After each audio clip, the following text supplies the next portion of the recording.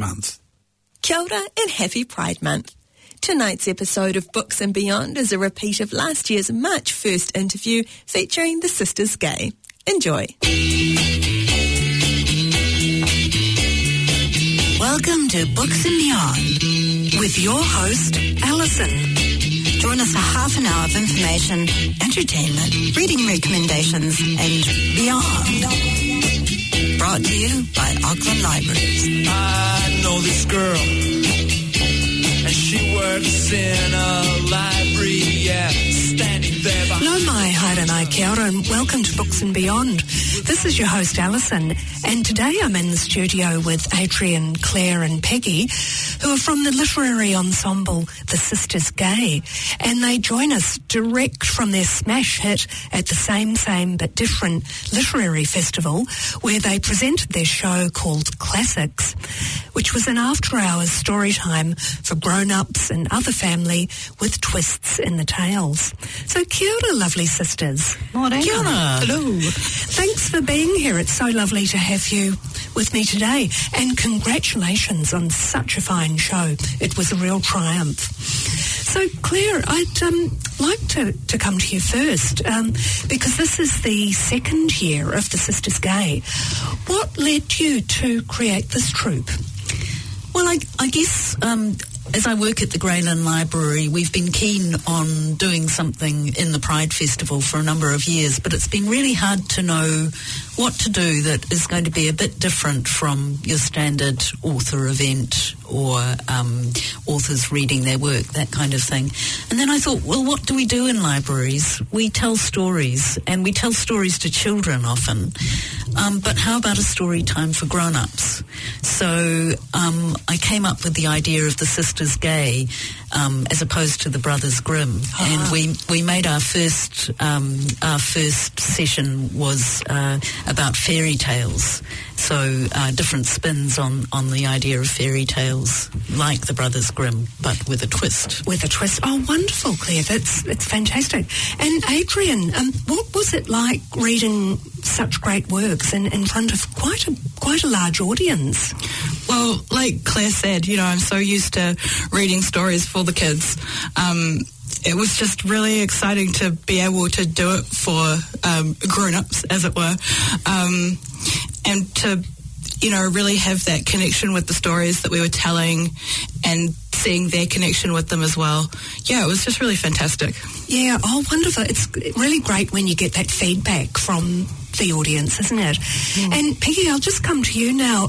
You had the experience of reading a passage from a novel whose author was actually sitting in the audience. And what was that like? Yes, well, it was a little daunting, to be honest. I introduced myself to her when she arrived and let her know that we'd be reading from her book, and she seemed surprised and yet very pleased. I noticed afterwards that she got a lot of positive attention from the reading of her book. Our real concern, however, was that there might be someone in the audience that would recognize themselves in that reading. And apparently someone did. Oh, yes. So the intrigue and the drama, it's fabulous. Oh, well done. Well, look, what we're going to do now, we're going to revisit some of the readings from the other night. And as I said before, the title of the show was Classics. So first up, we've got Claire. And Claire's going to read an excerpt from the book of short stories called Tahuri, written by Ngahuia Te Awikotuku. Take it away, Claire, and then we'll have just a brief chat afterwards. Thank you. This is called Auntie Marlene. They were off in the taxi, Mum and her husband, just as Auntie Marlene came in through the door, following her smells, which always came in first. Grease, sour tobacco, and oiled rows of chestnut hair running short-cropped from the forehead to the neck. Motorbike fumes, dust, and worn-out leather in the soft brown folds of her Vita Pilot's coat. She was my babysitter. She'd arrive in a crackle of smoke from her Three Castles roll-your-own and her machine's exhaust, and she'd pull up by the house, the engine of her Norton chugging reluctantly to a standstill. With a smile to my mother, and a slight nod to the man at her side, she marched smartly up the back steps, her heavy lace-up shoes creaking, the sharp grey edges of her flannel trousers catching the sun. She had a routine which was always strictly followed. She would shake my hand, and I'd always wonder at the coolness of her ivory white fingers and severely clipped nails, and the spoiled bit of skin stained by nicotine. Then she would take off her coat and unroll a long knitted green scarf from around her neck, revealing a buttoned shirt collar sitting above a thick navy blue pullover. The shirt was blue too. She'd hang the coat and scarf on the back door hook, taking some stuff out of the pockets. 3 castles, matches in a beehive box, black balls, and a book, red cloth covered with brittle library plastic. The famous 5 again. I watched, thinking greedily about a black ball melting sweet and gooey in my mouth as she made 2 cups of cocoa. And with the famous 5's latest adventure tucked into her armpit, the drinks steaming and balanced in one hand and the black balls in the other, she walked ahead of me into the bedroom. After the cocoa, I was allowed 1 black ball, just 1, which I'd clatter between my teeth and lick beneath my tongue, willing it to last and last. And as she turned the 4th page, my head heavy with the cocoa and the day's activities, I was out cold. Auntie Marlene's voice was like that, soft and low and droning, even at the most exciting bits where Joe catches the runaway horse or Quentin grabs the smuggler. Auntie Marlene's quiet monotone stayed on the same dogged, slow, dreary level, and I drifted quietly away, safe in the murmur of the story. That was part of the routine too, that I fell asleep early so that she would go back to the kitchen, make another cup of cocoa, turn on the wireless and read the paper. She was doing this one night when I had to go to the lav. She didn't notice me creeping around. She was behind the paper, hidden by clouds of curling tobacco smoke. Auntie Marlene, she had broken little teeth with mossy brown edges from all the smoking, and an awkward, rare, lopsided smile, so that if she smiled, she showed only the left side of her jaw, where the teeth were not so bad. Her skin was downy and sallow and moved a lot as she talked. Soft creases and deep grooves around her very neat, very straight nose. And her eyes were kind and hollow, the colour of fading autumn leaves. Sad. She never ever laughed. Auntie Marlene gave me my first cat, and my very first look at what I could become.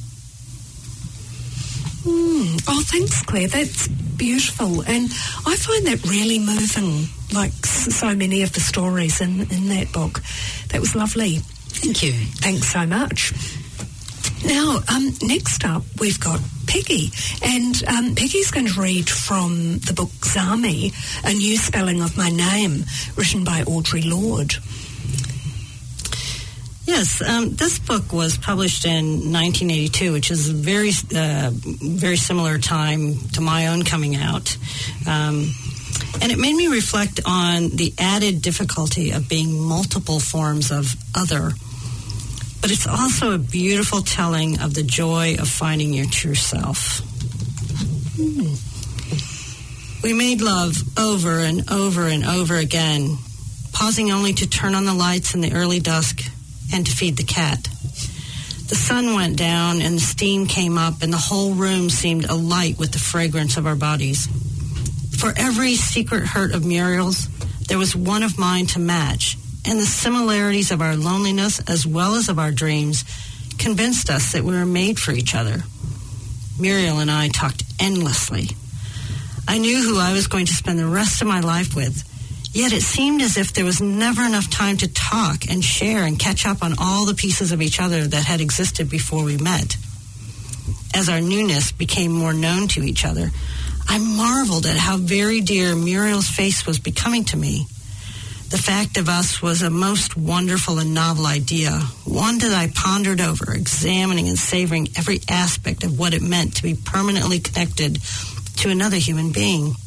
To go to bed and to wake up again day after day beside a woman to lie in bed with our arms around each other and drift in and out of sleep, to be with each other, not as a quick stolen pleasure, nor as a wild treat, but like sunlight, day after day in the regular course of our lives.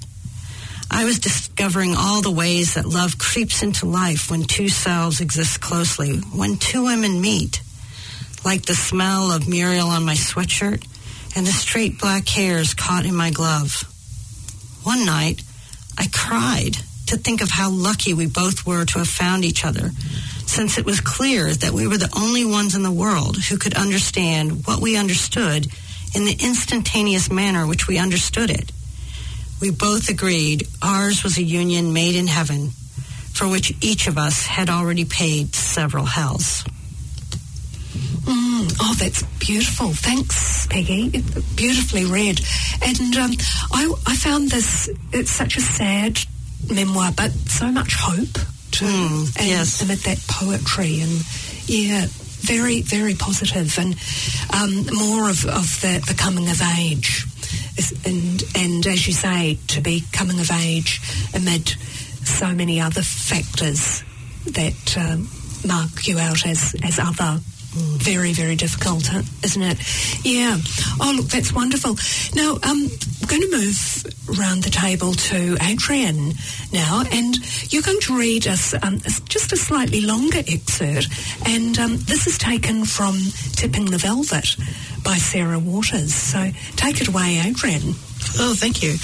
Ladies and gentlemen, he cried, a little treat for you now. A little bit of elegance and top-drawer style. If you've champagne in your glasses, there was an ironical cheering at this, raise them now. If you've beer, why, beer's got bubbles, don't it? Raise that too. Above all, raise your voices, as I give to you, direct from the Phoenix Theatre Dover, our very own Kentish swell, our diminutive Feversham masher, Miss Kitty Butler. There was a burst of hand clapping and a few damp whoops. The orchestra struck up with some jolly number. I heard the creak and whisper of the rising curtain. All unwillingly I opened my eyes. Then I opened them wider and lifted my head. The heat, my weariness were quite forgotten. Piercing the shadows of the naked stage was a single shaft of rosy limelight, and in the centre of this there was a girl. The most marvellous girl, I knew it at once, that I had ever seen. Of course, we had male impersonator turns at the Palace before, but in 1888, in the provincial halls, the masher acts were not the things they are today. When Nellie Power had sung The Last of the Dandies to us 6 months before, she had worn tights and bullion fringe, just like a ballet girl, only carried a cane and a billycock hat to make her boyish.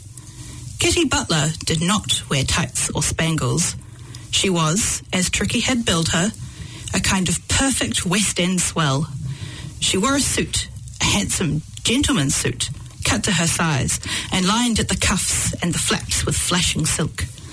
There was a rose in her lapel, and lavender gloves at her pocket. From beneath her waistcoat shone a stiff front shirt of snowy white, with a stand-up collar 2 inches high. Around the collar was a white bow tie, and on her head there was a topper. When she took the topper off, as she did now to salute the audience with a gay "hello," one saw that her hair was perfectly cropped. It was the hair, I think, that drew me most. If I'd ever seen women with hair as short as hers, it was because they had spent time in hospital or prison, or because they were mad. They could never have looked like Kitty Butler.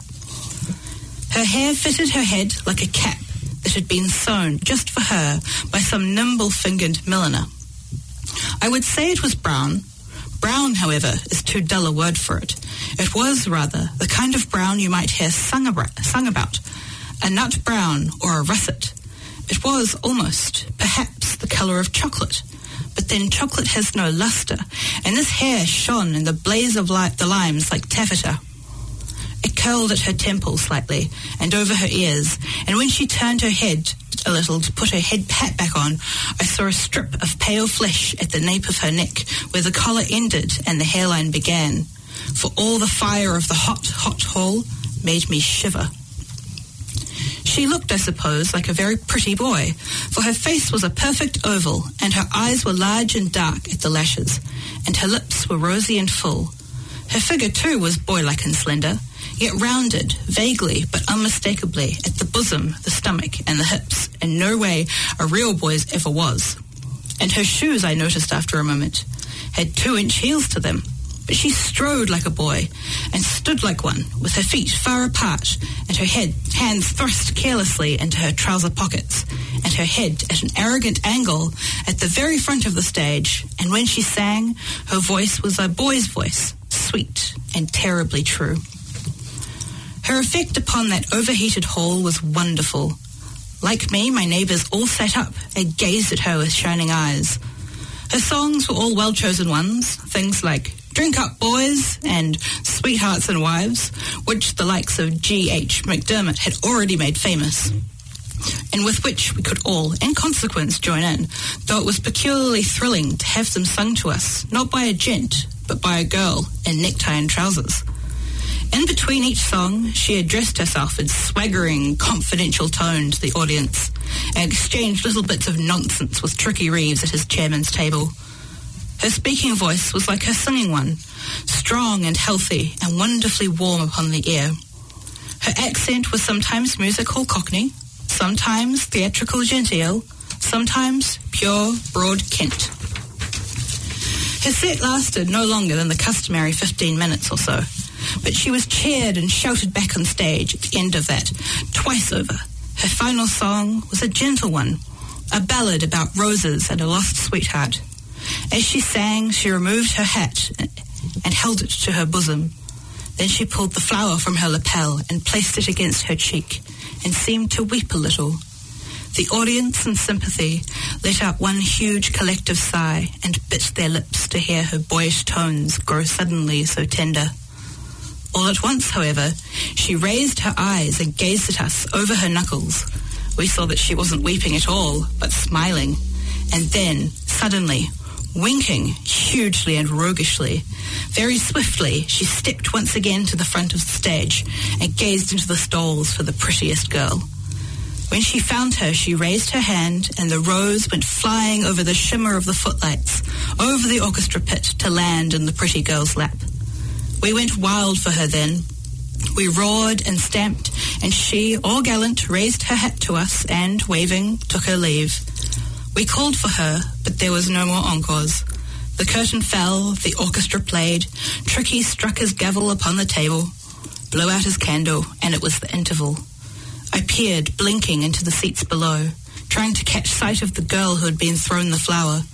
I could not think of anything more wonderful at that moment than to receive a rose from Kitty Butler's hand.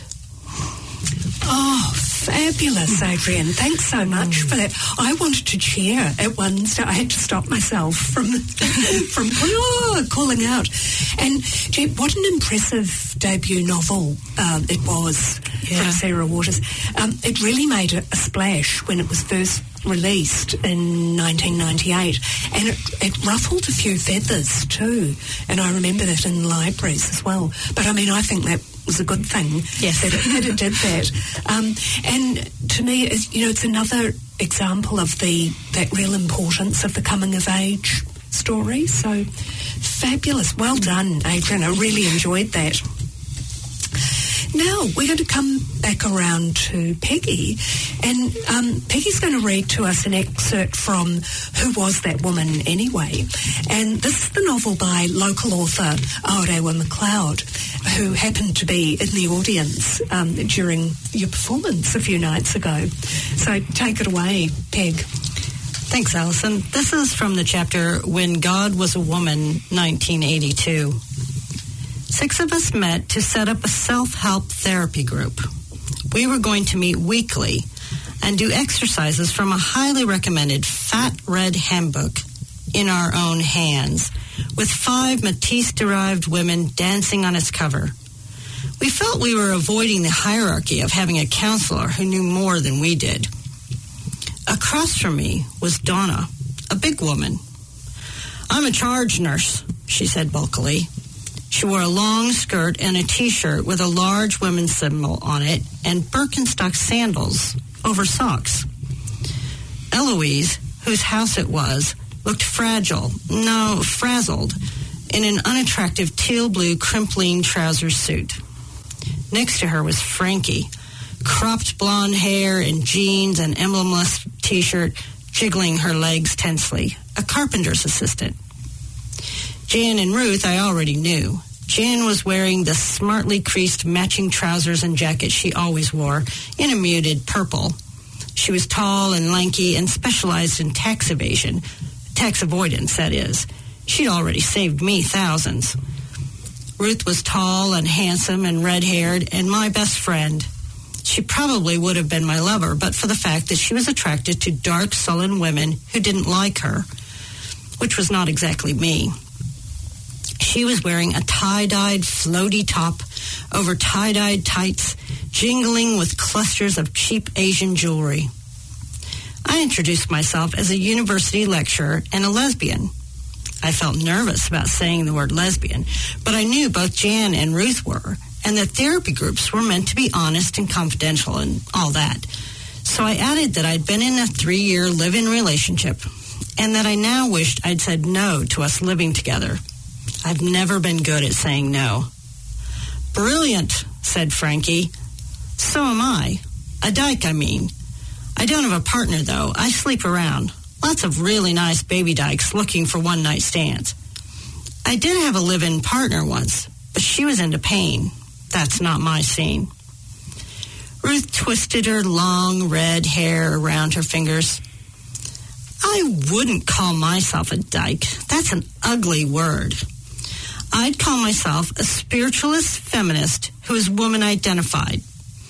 I'm relating to Lucinda, but I don't expect it to last long.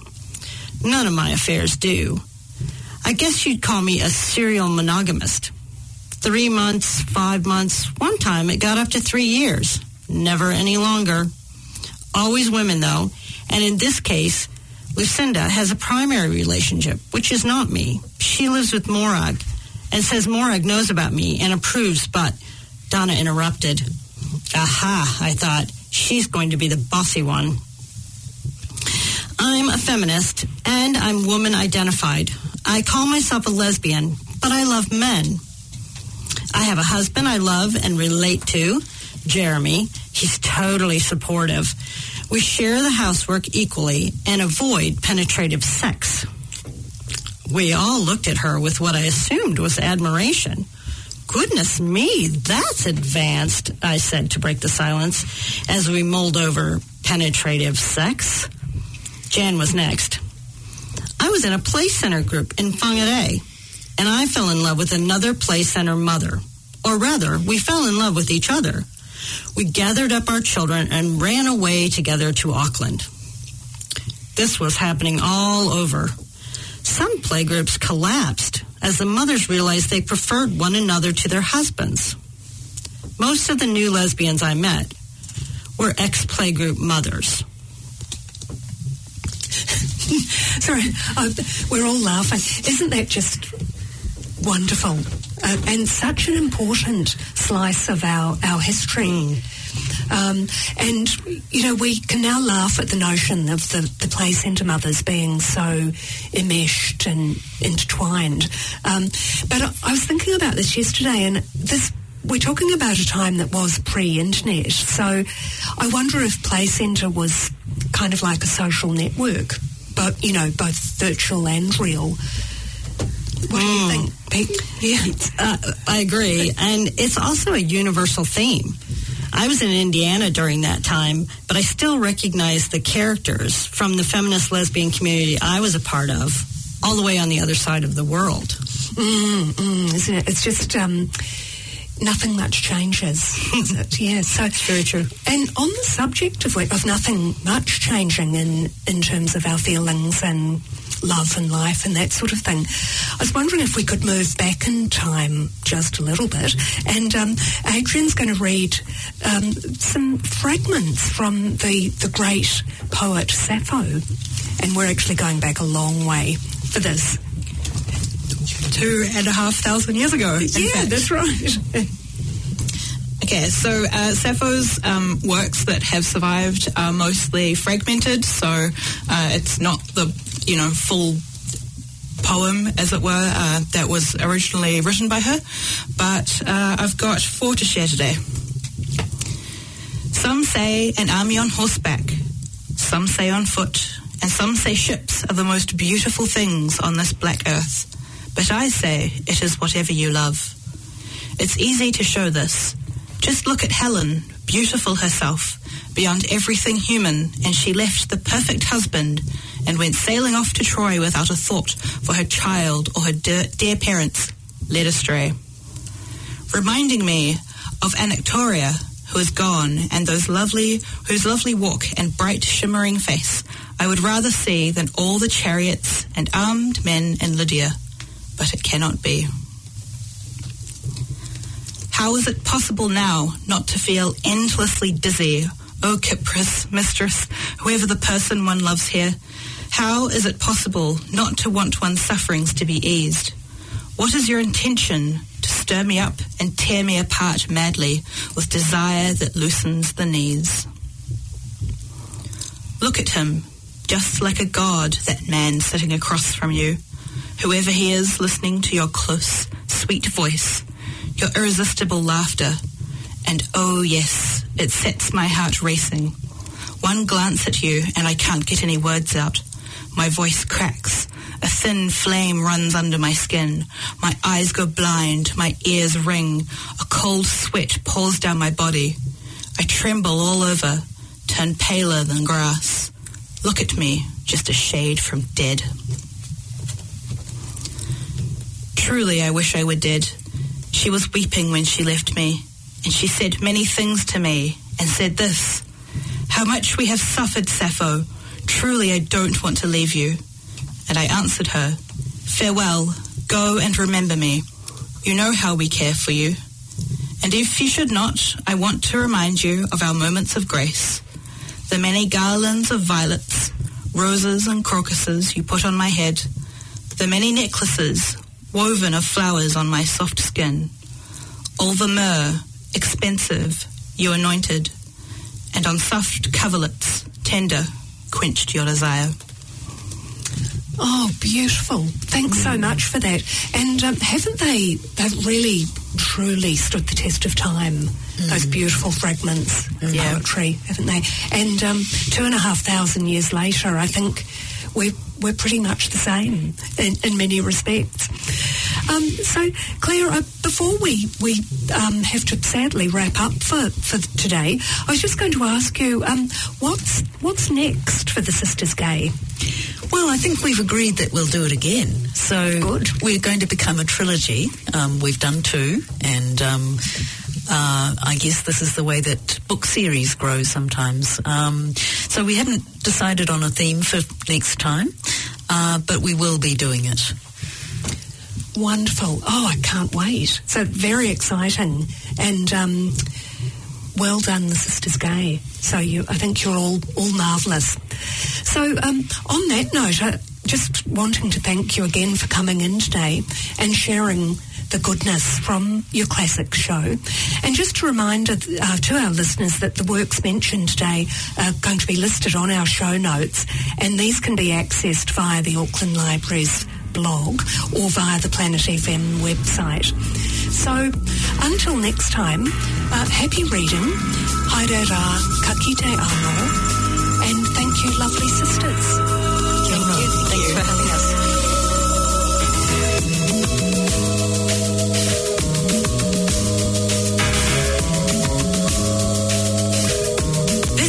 Was brought to you by Auckland Libraries. Find us online at aucklandlibraries.govt.nz and catch the program next Sunday at 9:35 p.m. on 104.6 FM or anytime online at planetaudio.org.nz/books and beyond. Every day,